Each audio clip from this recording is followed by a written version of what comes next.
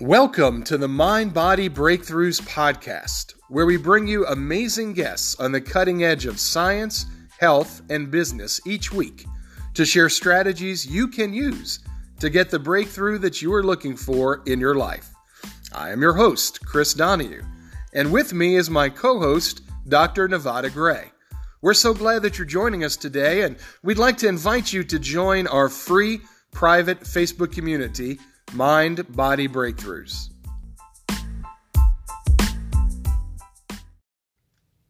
The views expressed on the Mind Body Breakthroughs podcast are the opinions of the hosts and guests and are not to be taken as medical advice, as the hosts and guests do not provide medical care.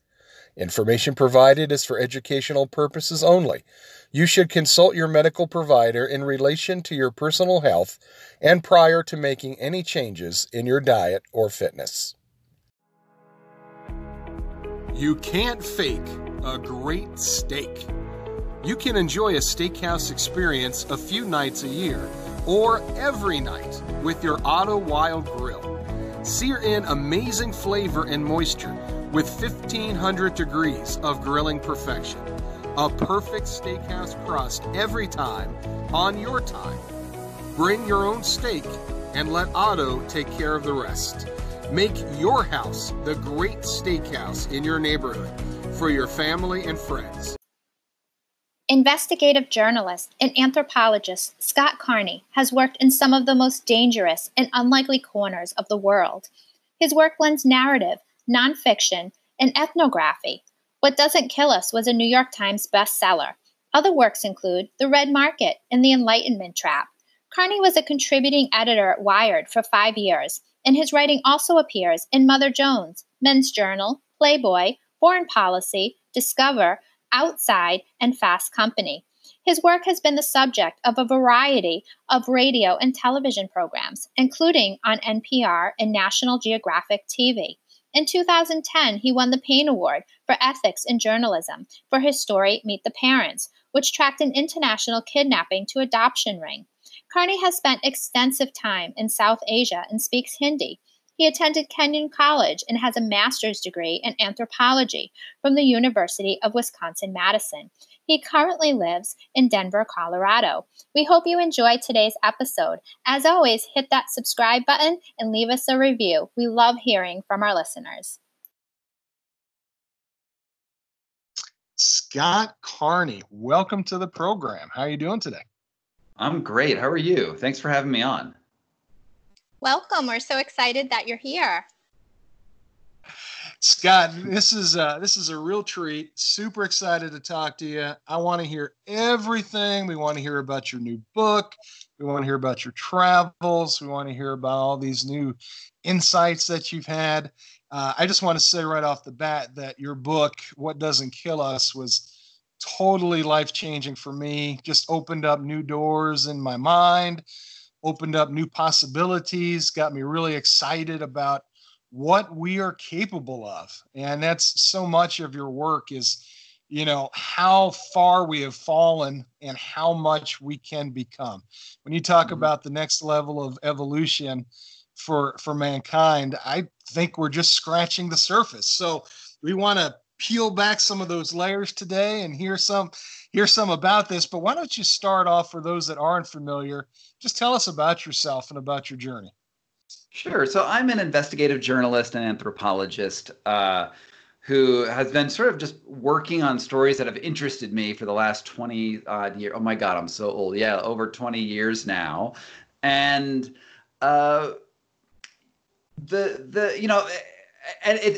my work really spans a really wide variety of things. Initially I was living in India. I was a foreign correspondent for NPR and Wired and Mother Jones and these various big publications.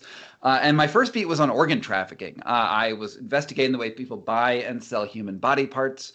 It was a book called The Red Market, where I really saw the worst that humanity has to offer and understand how when you mix commerce and medicine, you can get some really, really absurdly bad outcomes. And that whole thing, organ trafficking is real. It's a thing that happens. I know the guys who do it. and then I wrote another book on how meditation, the dark side of meditation. I had this experience where I was on a meditation retreat in India, like 10, 15 years ago, where one of my students, so I was leading a group of students, and we went to this silent meditation retreat. And on the retreat, after meditating on bliss and nirvana and all these really, very positive things, silently for 10 days, at the end, one of my students committed suicide. And writing in her journal, she said that she had been enlightened. She said she was a bodhisattva, which is a type of Buddhist angel, and that if, she could only leave her body, she would, be enlightened, essentially. And so this really set me off on this path of looking at this dark side of something that we all think is pretty good, like meditation's pretty good, yoga's pretty good, but there's this madness that's associated with it. And there's a lot of people who go on these really dark paths. And so I had built my career on these two sort of pillars, right? Organ trafficking and like dark meditation. And then I heard about this dude named Wim Hof, who was this guy who's teaching a meditation program where he could be naked on a glacier and control his body and control his immune system, do these things that were sort of crazy. And so I went off to debunk him. I got a commission from Playboy magazine. I flew out there with the intention of, at this point, Wim was not famous. Like Wim was like sort of a circus freak. He showed up on the internet sometimes. I think he'd done like a Columbia sportswear jacket advertisement, but he wasn't really known. And I went to his very first organized training session, basically wanting to get ahead of the problem that he was going to cause. And but it turned out I did his breathing method. I did his like ice immersion stuff, and all of a sudden I was doing the same stuff that he was doing. We kind of climbing up a mountain. I was in my bathing suit, and it really changed my life. It actually even put an autoimmune illness that I had into remission, a very minor one, but it like disappeared after doing the Wim Hof method. And now I've been doing it. I sort of became a convert, right? And I've been doing that ever since I first met him in January 2011. And I've done all these crazy feats. So I ended up climbing up Mount Kilimanjaro in like my bathing suit, shirtless. I did it really fast. And that was the book, What Doesn't Kill Us. So I sort of went from this total skeptic of meditation, especially the people trying to get superpowers, to, well, look, it's not just superpowers. These are things that we have evolutionarily, and there are some techniques that can help us get us there. And then finally, I have this new book that's out called The Wedge, which just released in April, which is, after having done the Wim Hof method for 10 years, how can we expand it past ice baths and breathing? How can we, look at the fundamental principles that Wim Hof uses, which is putting yourself in intensive, stressful situations, then controlling your body's response? How can we use that in everything? And so that's where I am currently. And there's more books in the works. That is absolutely fascinating. And it really goes to show how far we have fallen, but ultimately what we have within ourselves. And everything we need is within ourselves. So what is our potential? There's infinite possibilities. What's the state of the world in our potential? I mean, that's a good question. I don't necessarily agree that everything we have is within us.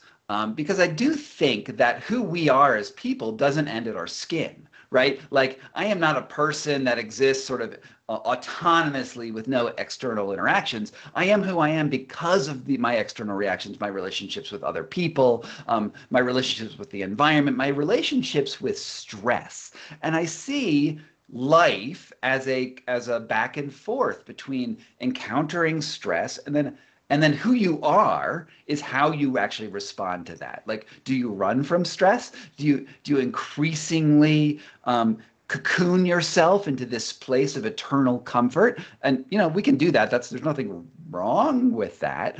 But personally, I feel like who we are as people is who we are under stress. And the more stress that you can encounter and thrive in is the better, more full person you can be. But the trick is, if you push too much and you do all stress and you end up hurting yourself, or you end up jumping off a roof like my student did in search of superpowers, you're crazy. And that's a problem. So there is this balance. Like there's no, I mean, we can't fly to my knowledge, right? We can't levitate. We can't walk through walls. You know, I'm not so sure about telepathy either. There's lots of things that are out there where I'm like, yeah, I don't know. But we do have these things called sensations, right? Where our body feels things. And when you feel things, the reason that we have sensation at all, if you think at it like a really abstract level, it's because evolution put it there because a sensation is a choice, right? It's not automatic, right? Your body does a lot of things that are automatic, that you know, your heartbeat. You usually can't, I mean, you can feel your heartbeat, but you often don't, right? You can't really feel your arteries moving or secreting ghrelin or any of these hormones. Like you don't really feel that stuff. It just sort of happens. But when you actually have a sensation, that's because evolution put it there to give you a choice. Like this thing's happening and your automatic system can't decide for you. So it's like kicks it up to the higher brain cortical matter. And then you have a choice. How will you respond to this thing that's happening outside your body or sometimes inside your body? And then when we realize that, we don't throw away sensation. We don't just say it's you know, sensation's meaningless. We're just machines. We'll just take a pill to fix our stuff. No, sensations are vital to who we are and how we react in the world. And we can actually use them. They're tools to change the way our bodies operate. Yeah, that is super powerful and so important for today. I mean, we're living in a sea of stress, and understanding our place in it and using it and leveraging it is just, you know, so crazy to think about. I want to talk about nature. I've believed for 20 years now that a big part of our problem is that we're just disconnected from nature. We're disconnected from sun and from you know, just the natural world around us. And I know that you talked a lot about that in your first book. How has our climate controlled, comfortable lives just ruined our mental and physical health? Yeah, well, if you think about where we are as a species, our bodies are essentially the same as they were 300,000 years ago. That's the length of time that Homo sapiens, that's our species, has existed on the planet, and that biological form rose up because of its interaction with the environment, natural selection, mutation, that whole evolutionary process, and so if you go back to our archaic ancestors, the stresses we felt were immediate. Like you see a tiger and the tiger's running at you, you're probably going to get eaten. But if you don't get eaten, right, you're going to dump adrenaline, you're going to dump cortisol, and then you're going to go to full fight or flight, and you're either going to punch the lion in the nose and somehow get away, or climb up a tree, or whatever it is you're going to do to get away from the lion. And which meant the stress, I mean, we've always had stress, right? You said we live in a world with constant stress. Well, we've always lived in a world of constant stress, but the nature of that stress is different. I was fighting a lion with my spear. it was really hot one day and really cold in my body. It was the only thing that I had to do that, to answer with. As we have gotten better and better and better with technology, starting with, picking up a rock and doing whatever you do with the rock, to fire, to air conditioning and space shuttles and whatever else we have now, we have become more and more dependent on our technology to insulate us. And now, while we still feel stress in this world, right? Everyone right now is stressed out about COVID and like our political situation, and for good reason. Like these are stresses, but when you are I don't want to talk about the political protests, because actually it pulls us into a different territory. But let's say you're looking at your taxes, right, which are stressful. Taxes make me stressed out. I hate paying money, and when I do that, I'm sitting in front of my computer trying to figure a way to jockey my taxes in a better way. But I still have that archaic body. I still have that body that was here 300,000 years ago. So I dump adrenaline and I dump cortisol. Adrenaline for energy, cortisol for pain relief. Neither of which I need in the moment for doing my taxes. I just need my brain to sort out the stuff, and that release, what we say when we talk about stress now, that release, there's no physical output the way our ancestors had. The lion's coming at you, you're going to run, which is physical. You're going to stab it, which is physical. And I can't stab my taxes no matter how much I want to, right? I might be able to throw my computer out the window, but that's not very useful. And so that energy then builds up in your body, and that creates what we call anxiety now, right? Anxiety is essentially your fight or flight system going crazy and having no physical output to it. I hope that answers your question. It does. It does. So, when you look at animals, it's fascinating that after that stressful experience, you'll see them, they kind of shake, little involuntary flexors, and then they kind of get back to that baseline. It's really interesting. I wonder if you could talk a little bit about that, and what is the equivalent for the human animal? How can we deal with those types of events more effectively? So you're talking. Can you be a little more specific about what you're talking about? Yeah, I've seen videos of like these gazelles, let's say, or these deers that have been chased, and then after the stressful experience, they kind of have these little, they kind of shake and little twitches and just little ways where they're kind of letting the stress settle down, and then they kind of get back to that baseline, back to that normal. And I've heard scientists and some doctors talk about some of the processes behind that. And then I was just wondering if you had insights into ways that we can practically overcome, breath work and those types of things, that we can bring ourselves down, calm ourselves down after one of these stress overloads. Sure. Well, it's hard for me to put my mind into a gazelle's brain because I don't know what they're doing after they get chased by a lion. But I will say that there, this set of techniques and set of ideas that I call the wedge is sort of central to this, which is you always have a choice when you face a stress to do one thing or the other. And our nervous system is basically two pathways. It's called parasympathetic and sympathetic. And these are innervated by the vagus nerve. And there's only two options for you to exist in a neural state right now. One is fight or flight, and one is rest and digest. And usually we're in a mix of those two. And there's times you want to be in fight or flight, for sure. And there's times you definitely want to be in rest and digest. And so just about everything we experience is trying to determine what's the most optimal path in those two pathways. And literally, when I say pathways, I'm talking about actual nerves, like actual nerves with actual, chemical and electrical firings in those nerves. And I love the Wim Hof method. Like the Wim Hof method is one of my favorite things to do in the world. I still do it 10 years later. I'm still doing it every single day. And what it does is, we live in this world where we don't have real physical stresses. We don't have real outputs for our body, for the stresses that we sort of accrue passively. And so what the Wim Hof method is one way to give yourself a physical experience. And the way it works, there's two parts. One is jumping into ice water. And when you jump into ice water, your body wants to do one thing. It triggers your sympathetic, which is your fight or flight pathways, and says, oh my God, I'm going to die, right? That's what it's telling you. And even after 10 years of doing this, it still says that. So that never really goes away. The signal from the outside world is death. And so what you do in that situation, in that stressful situation, is you say, no, it's not death. I am going to relax. So you're with your natural inclination, which is tension. Every muscle in your body tenses, especially between your shoulders, but like your butt, like freaking everything tenses naturally. And what you're doing instead is saying, no, I am going to relax in this intense situation to say it's not so bad.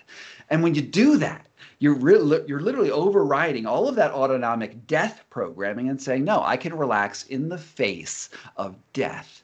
And in truth, ice water is not deadly. Like it can be, you're there for like like, an hour, you might die, right? But if you're, in the first second, the first 5 minutes, even 10 minutes of an ice bath, you're not going to die. You're going to be okay. And if you can train yourself to relax in that stress, you become sort of overall more emotionally resilient, because it's a transferable skill, right? And we're talking in the grammar of your nervous system, not in the grammar of your higher cortical matter, not in your brains. The other part of the Wim Hof method is really cool, which is his breath work, where it's essentially hyperventilating, which is, breathing really fast. And that is, again, your sympathetic nervous system. It's telling your body by doing a practice in your head, just telling your body that you're panicking, that you're in a fight or flight situation. But you're controlling that panic sensation, but you're doing that. So you go from sympathetic to then exhaling and holding your breath, which is totally parasympathetic. And you're going to straight into rest and digest. And then you stay in there as long as you can until you start to feel that urge to breathe, which then flips you back over into sympathetic. So what we're doing here is we're doing contrast between those two neural pathways of the vagus nerve. And when you do that, you get, again, more emotionally resilient. You get more okay with that sense of threat, with that sense of impending death. So the other techniques that I talk about in the book, The Wedge, I'm looking at other types of breath work. I'm looking at fear. I'm looking at a sensory deprivation tank. So when you're in a place where you have no sensation, what does that do to you? Because usually I'm talking about strong sensations. I'm looking at MDMA, which is ecstasy, and how all of these things create sensations and emotions that you can respond to, and then gain an overall better resilience in life. And that's a true testament to how we often live within the boundaries of our mind. And I know that just in reading some neuroscience, we have an operating system that's downloaded by the time we're 6 or 7 years old in that theta brainwave state. And we carry that operating system with us. And subconsciously, we do things and we don't quite know why we do them, or we may be unaware. How can we use the role of meditation and hypnosis and some of these strategies in real life to be able to download an operating system that better serves us? So everything you do in life programs your brain, right? And programs your body. And so every interaction is sort of a cruise who you are as a person. If we think about this, so there's this, I talk a lot about neural symbols, and neural symbols are let me see. How do we explain this easily? Let's talk about how your brain encodes all information anyway, right? And let's go back to the ice bath, because we can all sort of imagine what an ice bath is. We can really do this with anything. And let's make a hypothetical situation where you're at your age now, but for some reason you've never experienced cold. I don't know why that is, but you've never experienced cold in your whole life. And now we're going to throw you into an ice bath. So this probably never happened for anybody, hypothetical. Now, when you jump into that ice water, at first, it's just your body in the environment, right? So think about your skin and it's against your body. And then your nerves pick up this sensation. And it's like, oh my God, here's all this data coming in. It's just raw. It doesn't mean anything because your body doesn't know what's going. So it rockets up from your peripheral nervous system, so your nerves, and it goes into your spinal cord, right? And it still is just data. And then it goes up your spinal cord into the lowest level of your brain. And again, this doesn't take very long, but we're slowing it way down to explain what's going on. And in the lowest part of your brain, it's the limbic system. They call this the lizard brain. It also happens to be the center for emotions, and that's very important here. So it arrives, and the signal comes in, and you can think about the limbic system as a type of library, if you will. And it's a library of every sensation you've ever felt. And so there's this librarian in the library, and she's like, "Oh, I got this new book, new sensation, but it's just data. It has no meaning." But she knows it's really strong because there is a volume button on a sensation that's coming, because ice water is hugely strong.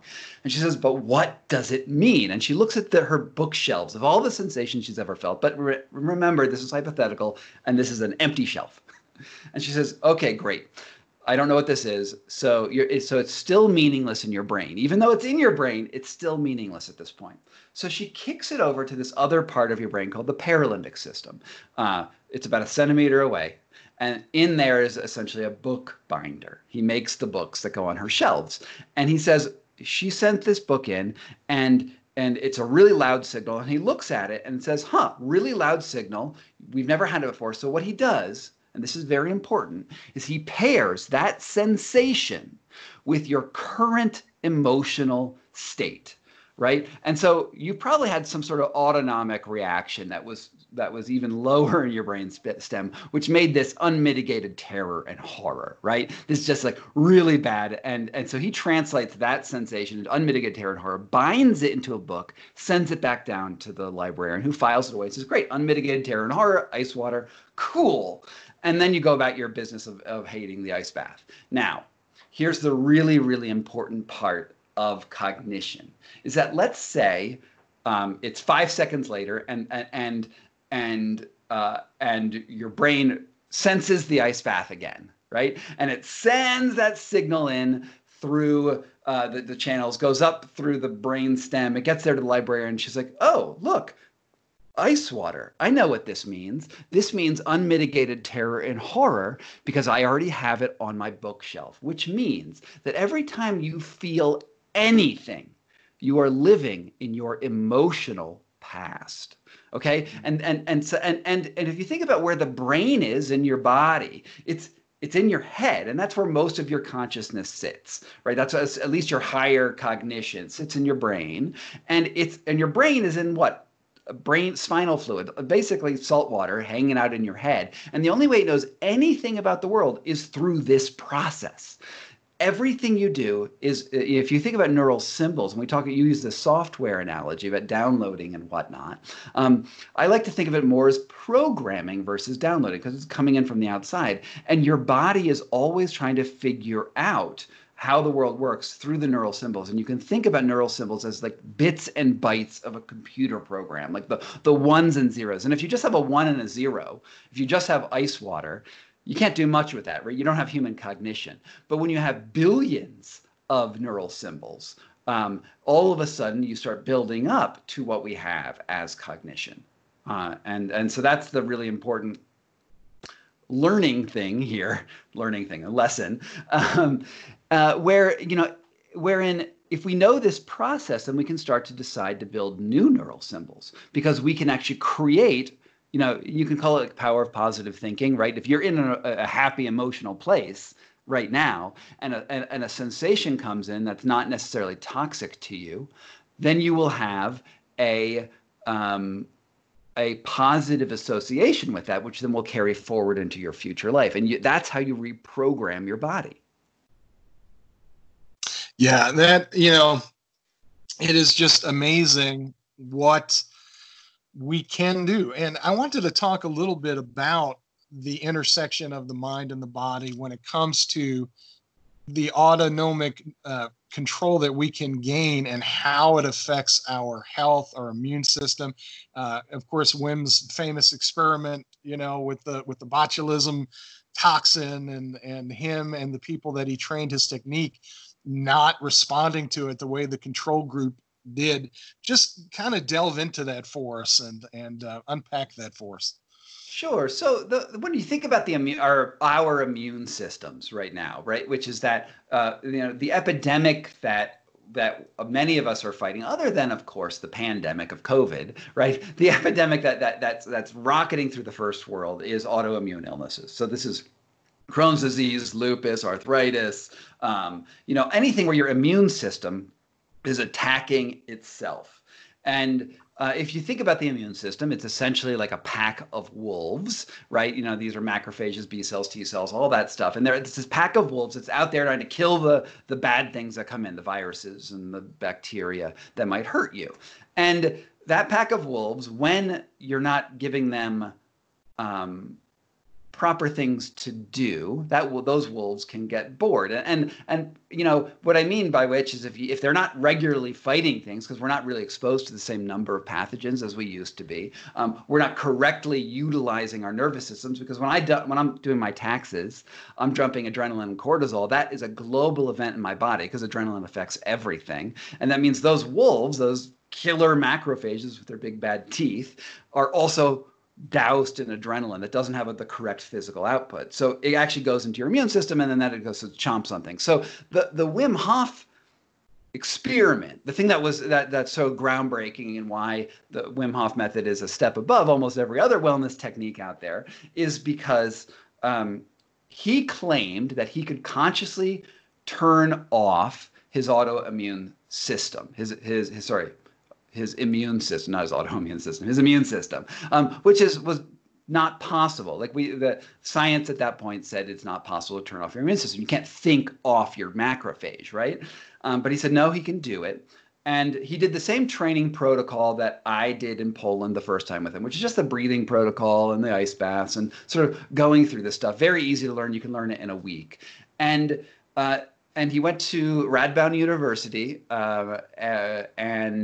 with two immunologists who the immunologists were testing, their careers were sort of made around testing anti-rejection drugs. So if you have a kidney transplant, for instance, and they put a new kidney into you, your immune system will kill that kidney. You'll have organ rejection, which is an interesting parallel to my first book where I talked about kidney selling.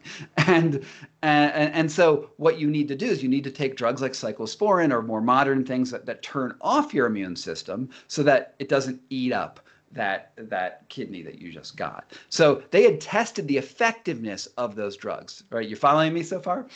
Okay. Yes.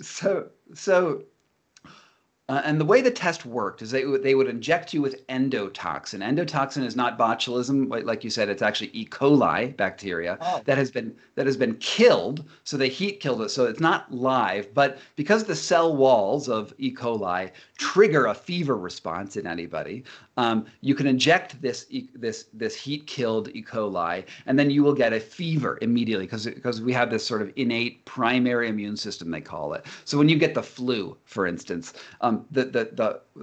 when you feel bad when you have the flu, the runny nose, the achy joints, the fever, that is not actually the virus making you feel sick. That's actually your immune system turning on to fight the virus in the primary system. And then there's a secondary system that we can go into some other time. But so if you can. If you're injected with endotoxin, you should have that primary immune response, the fever, the aches, and the chills. But if you were on cyclosporin, the anti-rejection drug, your primary immune system is basically asleep. So you would have no effect from the endotoxin. What Wim Hof claimed was that his breathing protocol and his ice baths were the same as cyclosporin, which is crazy. And they said that's not possible. But lo and behold, they injected him with it, and he had no real symptoms. He had some effects, but nothing dramatic like the scientists would have expected. And they were like, wow, that's really crazy. But maybe you're just a freak, and Wim Hof is a freak. So they said, let's test it again with, I think it was 12 college students who all did the same training, and 99% of people will respond with a fever if they get injected with this E. coli, heat-killed E. coli.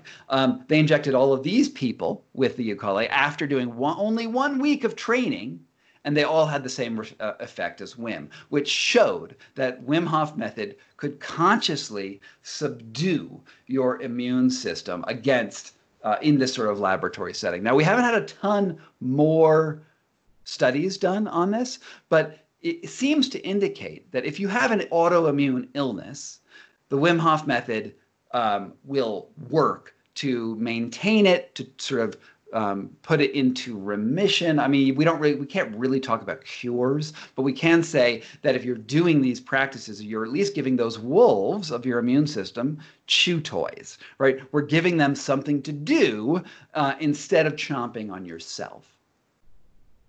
That's so interesting because we can truly think ourselves sick and make ourselves sick, and Sure. we can make ourselves well.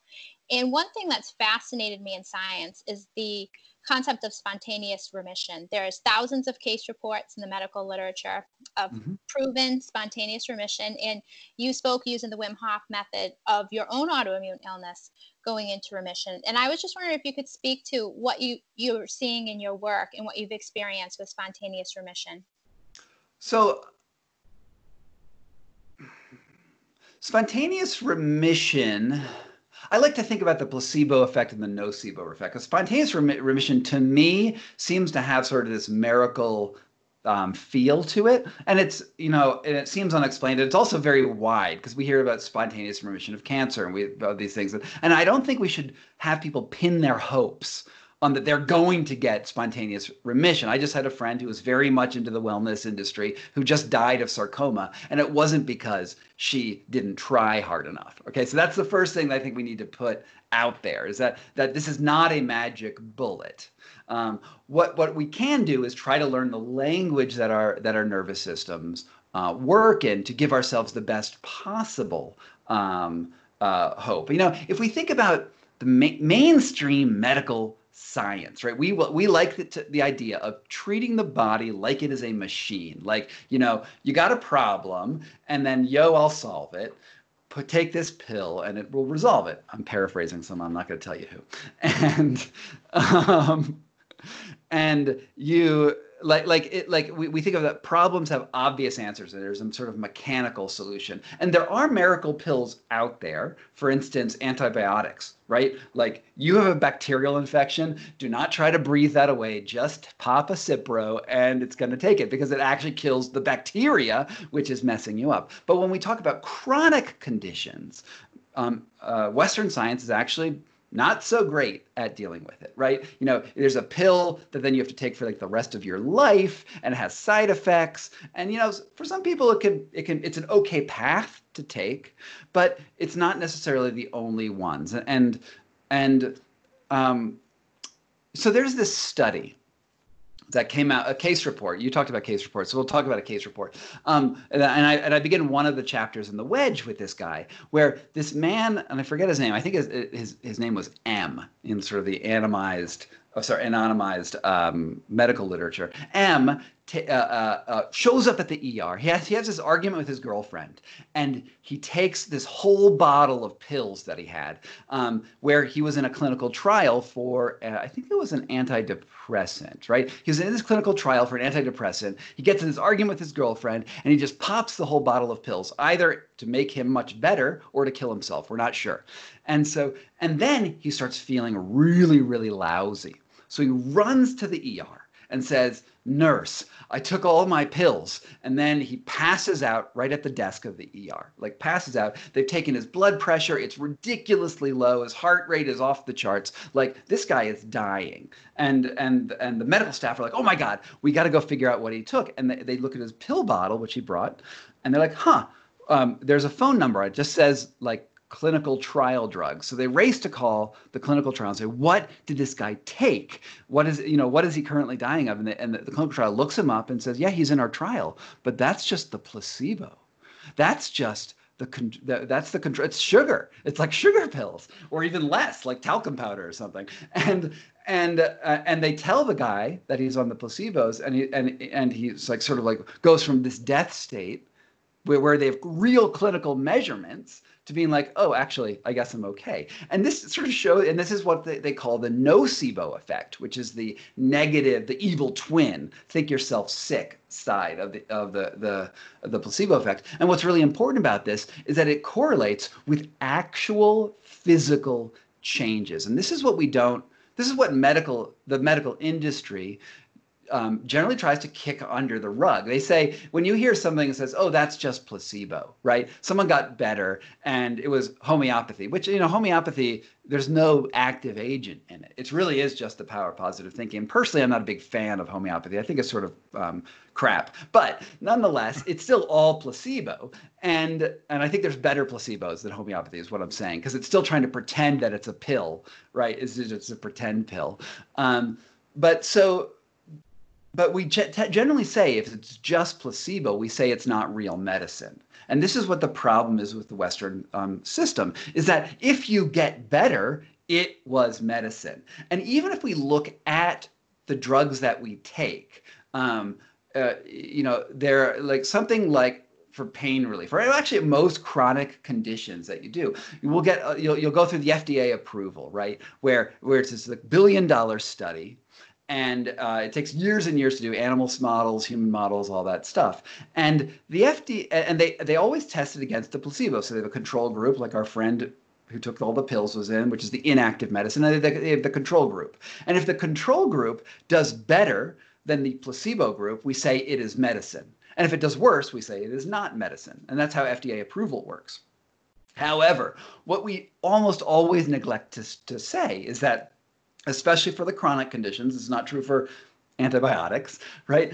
That sometimes a drug will be approved when it's only 2 or 3% better than the placebo. And, this is crazy. Rogaine, hair club for men, regrows the hair on your head. I saw one study where Rogaine was like 25% effective at regrowing the hair on your head, which is great, okay? But the placebo was like 20%. Which means to me, when I look at that statistic, is that the placebo was by far the most effective part of that medicine, and the medicine was only 5% effectiveness. And I think we really have to interrogate the way we think about medicine, especially in these sorts of clinical trials where we're comparing about the medicine. So why do we spend so much money inventing drugs that are only just marginally better than placebos when we could try to develop a better placebo? Why not just make a better placebo? Or why not take the drug that is the Western medicine and then mix it with the placebo response? And actually, we're seeing some great doctors who are doing that, who are saying, look, I was talking to this cardiologist not so long ago who was saying he actively uses the placebo effect when doing heart surgery on people. And he ran these sort of casual studies where he would have people who had some sort of heart blockage. I don't know. I don't speak cardiologist, so I'm just going to sort of make up some of the terms. So he had a heart blockage, and he would show a person a picture through an angiogram, right, of the blockage, like yellow plaque in the wall, and said, that's really bad. And this is really bad, and we're going to fix it by cleaning out that plaque. And then he'd do the surgery, and then he'd show them the plaque all cleaned up, a picture of a clean and perfect heart. And he also did this without showing people those pictures. And he said the people who got the pictures of the before and after result did much better in their recovery afterwards.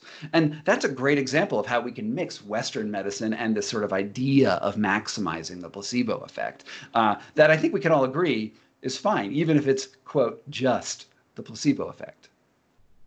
Yeah, that is powerful. And I've read about doctors who have used targeted drugs, but had the patients do a guided imagery, and just using their intention and their imagination guide the drug directly to its target, and it had such a better result. Something so simple. And you're right. Why are we not incorporating this? Why is this not a part of Western medicine? It really should be. Scott, I know talking to a few people preparing for today, they're like, you got to get the goods from him, man. You got to, he's supposed to teach us how to become a Jedi. I mean, where's the superpowers? What's happening? So can you must feel the Force, right? Didn't Yoda, it comes from within or something? That's right. He and all that. Let's just delve into it a little bit. I know, like, even in your first book, talking about how people that were still in contact with like the magnetic fields of the earth and that could, find their way home, and the way animals can geolocate and, migration and just how we've lost that and how we can regain it as a species. What are some other examples like that? All right, maybe it's not telekinesis or not, not this decade, but what are some other possibilities? Like, what are you open to? What should we keep on our radar screen? Well, so I think that we need to put ourselves in stressful situations and remember that we are the environment that we inhabit, because the environment's always giving us signals of various sorts, and our brain is processing those signals. So when we talk about direction sense, and I write about this in What Doesn't Kill Us, there were people, especially in the Pacific, who were able to navigate between islands. And always seemed to know north, right? They didn't even just use the stars to guide them. They looked at other things around them, and they trained and they really studied that. It was called it's called wave pilots. I forget the original language word for it. There was also Aboriginal languages in Australia where they didn't have terminology for left and right. They only had northeast, south, and west. So they always used the cardinal directions. So it seems to indicate that humans have the ability to sense maybe it's magnetic north, maybe it's something else that I'm not aware of, but they sort of have this innate direction sense. We know that birds have this direction sense. We know, we've heard stories about dogs being able to find their way home from impossible distances. There is this animal sense to understand the world, but however that arises in us, and I can only make guesses, and you can only make guesses because I'm not one of those people, but it arises because you're in the environment and you're trying to use it. And we know that if your hippocampus is where direction sense arises in the brain, and we know that taxi cab drivers in London who are current taxi cab drivers, their test is weird. They don't get to use GPS when they're learning London. London's sort of a crazy maze of streets. They have actually really large taxi cabs. They have large hippocampuses. Hippocampuses are big in those people while they're taxi drivers. We know this because when they die, they have done autopsies. However, because they're always driving, they're always using the streets. However, we know that when they die and they've been retired for like 10 years, their hippocampuses are then revert to like sort of what we would consider a normal thing. So it's sort of like if you don't use it, you lose it situation. Now, I don't know what senses they might be using, but they might have senses that where I'm not totally aware of. Because, again, our technology is sort of like this pillow around us that when we take the easy way out, if you're nowadays, I don't know how to get to a restaurant that's only like 3 miles from my house. I'll turn on my phone, like, where's that pizza joint? I don't want to take one wrong turn. But the wrong turns are actually important. And that's what we're missing these days. We're not actually putting ourselves up against stress. Now, I do think it's very, very important to reiterate that we don't want to do things that are dangerous, right? You need to use your brain to say, well, could I do this? Like, what would be the negative side effects? I know that using the power of neural symbols, I could teach myself never to sneeze again. Why? And there's no reason not to train yourself never to sneeze again, right? You could train yourself. I could train myself maybe by putting really positive associations with heat to find a way that I could hold my hand in a fire and convince myself it's okay. That's a really dumb thing to do, right? Don't do that. So I think we need to use this power of understanding how our sensory systems work. Smartly, like, what do I want to achieve, and how can I achieve that? Yes, that's very interesting. And I actually had a question for you, because you've traveled the world quite extensively and you've witnessed the practices of other cultures. And I was just wondering if you could speak to, what do you think is the state of the world? What's possible for us? And what are some lessons that you've learned from living with other cultures?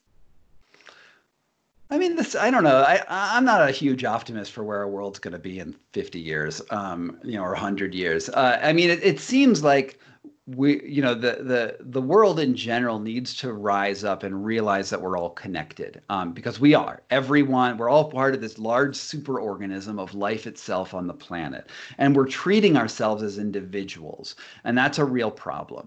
Because whoever I am, I've only arisen because of all my interactions with the other people around me, the stresses that I've personally gone through, and constant interaction.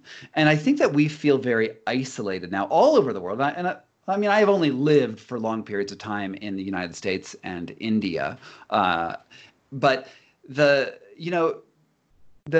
we tend to have this idea that me, I am the most important person, right? But if everyone's the most important person, you get this really fractured sense of the world. And I'm worried that we're not going to be able to get to the next stage of like a sort of a whole species evolution until we understand it. It looks like we're destroying the planet, right? I think that we feel very comfortable in our lives. And you know what stress is very interesting because it makes people feel together. Because if I'm under stress and you're under stress, and we can identify that stress is the same, there's actually a sense to be like, oh, I empathize with your plight. And I think that because we're so comfortable, we have actually lost a sense of empathy. Now, the nice thing about COVID, if there's a nice thing about COVID, if there's a nice thing about this, the racial violence that we're going through in the United States and the protests that are going along in the world, is that it's actually an opportunity for us all to feel stress together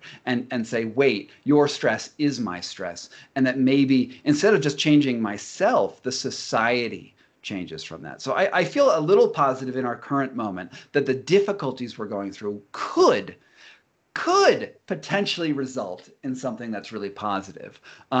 Alternately, we could just go right back. We could just race back to our comfortable situation where we were before, and just perpetuate the stagnation that we have as a nation and as a globe. So I don't know where it's going to go. I have no clue. But I hope it will be for the positive.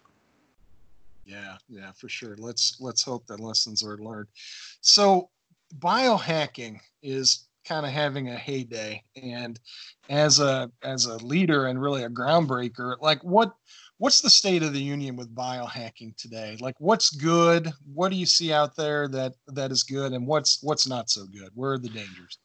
So I find it sort of laughable to see the people who like really rely on technology, like people who are like putting red lights up their nose and wearing weird glasses and like becoming cyborgs. I mean, I look at those people and there's like some science behind it maybe, or bro science anyway, but I find it silly. Like I don't want to become a better robot. And I think that there's this whole genre of like nootropics. Take a pill to make you smarter. I think that's all dumb.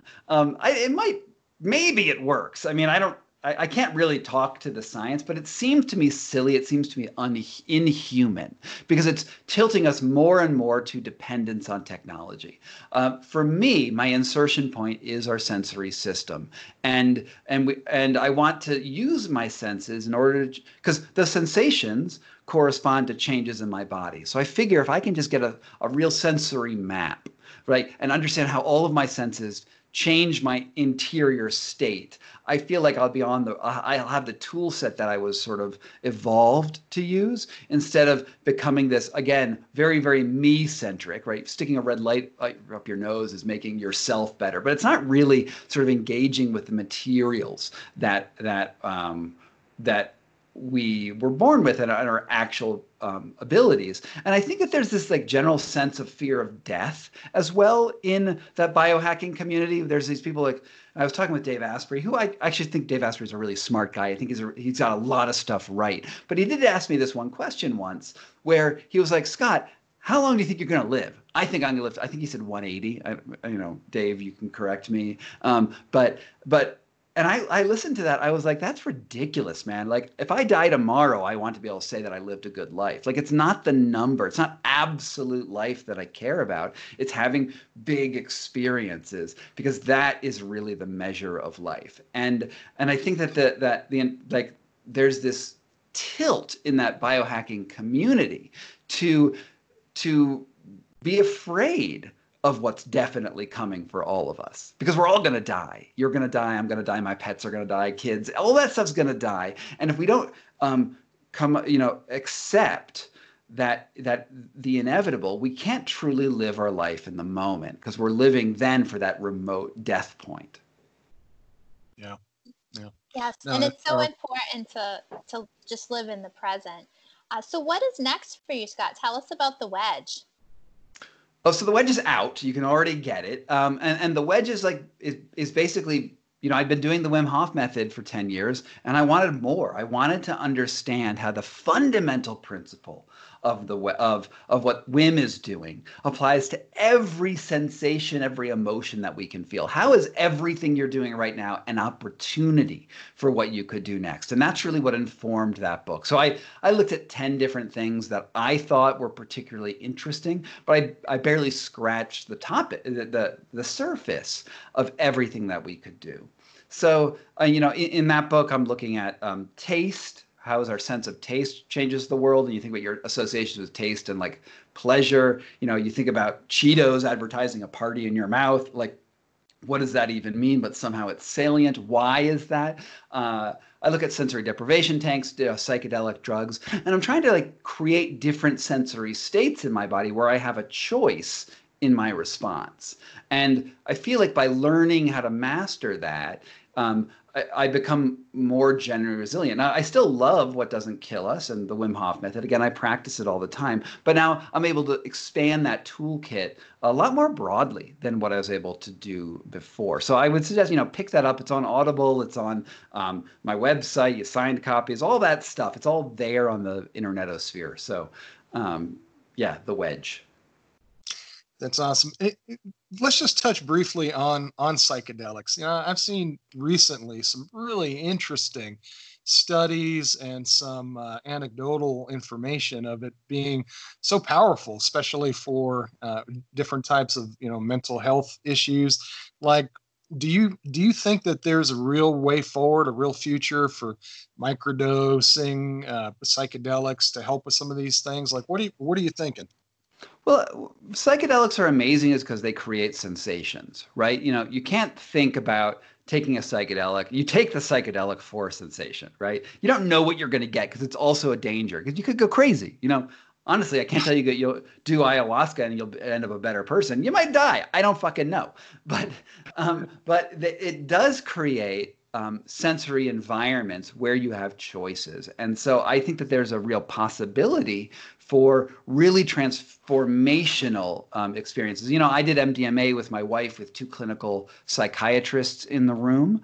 And that was amazing because MDMA makes it basically impossible to have a bad reaction in any situation, right? So, I'm sure there is a way that you could have a bad reaction. But if I'm talking with my wife in a therapeutic setting and I say to her, I hate your mother, usually in a therapy session, the response is, well, I hate your mother, right?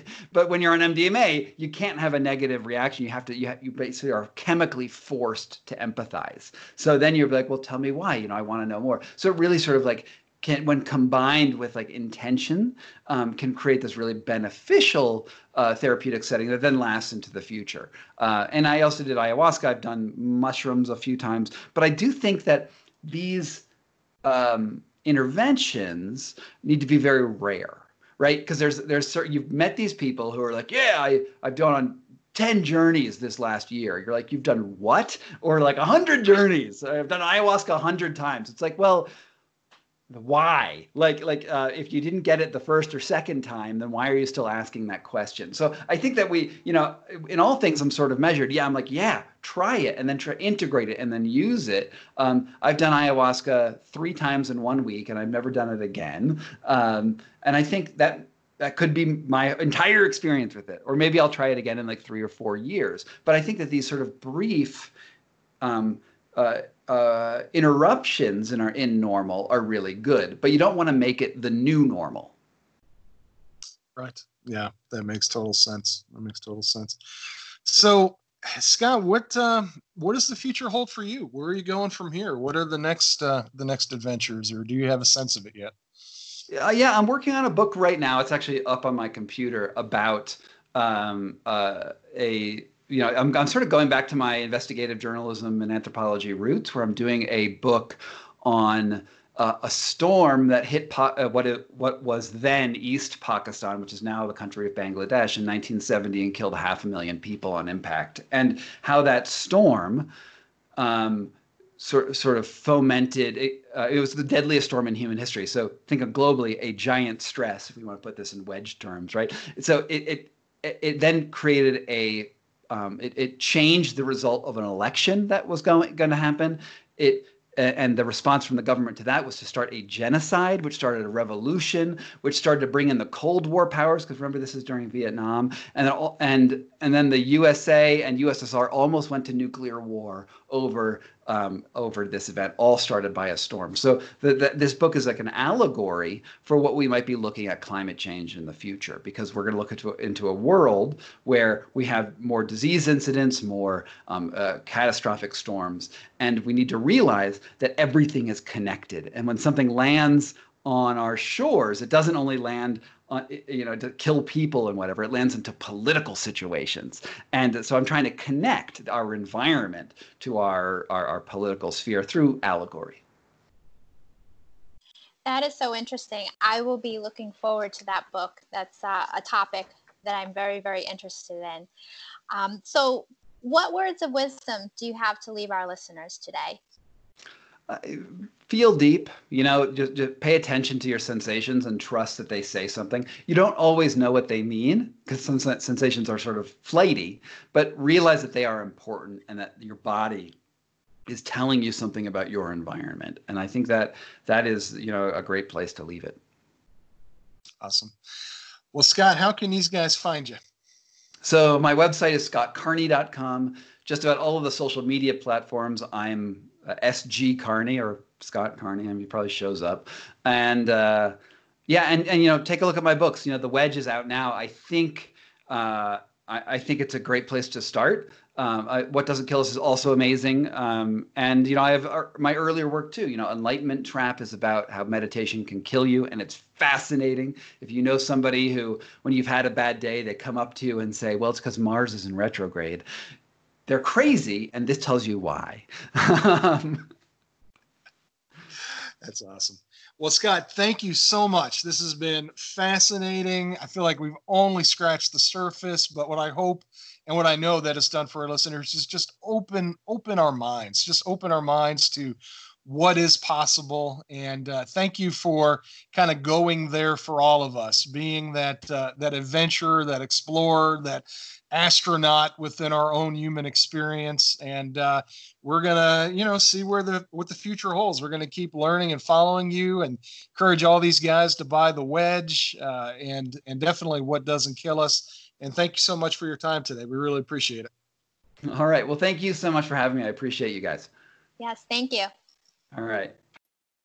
Thank you for listening to the Mind Body Breakthroughs podcast. We are now available on iHeart Podcasts and all of your favorite podcast listening platforms. As always, hit the subscribe button and leave us a review. We love hearing from you. If you're interested in being a guest on our podcast, send us an email. Link in the show notes.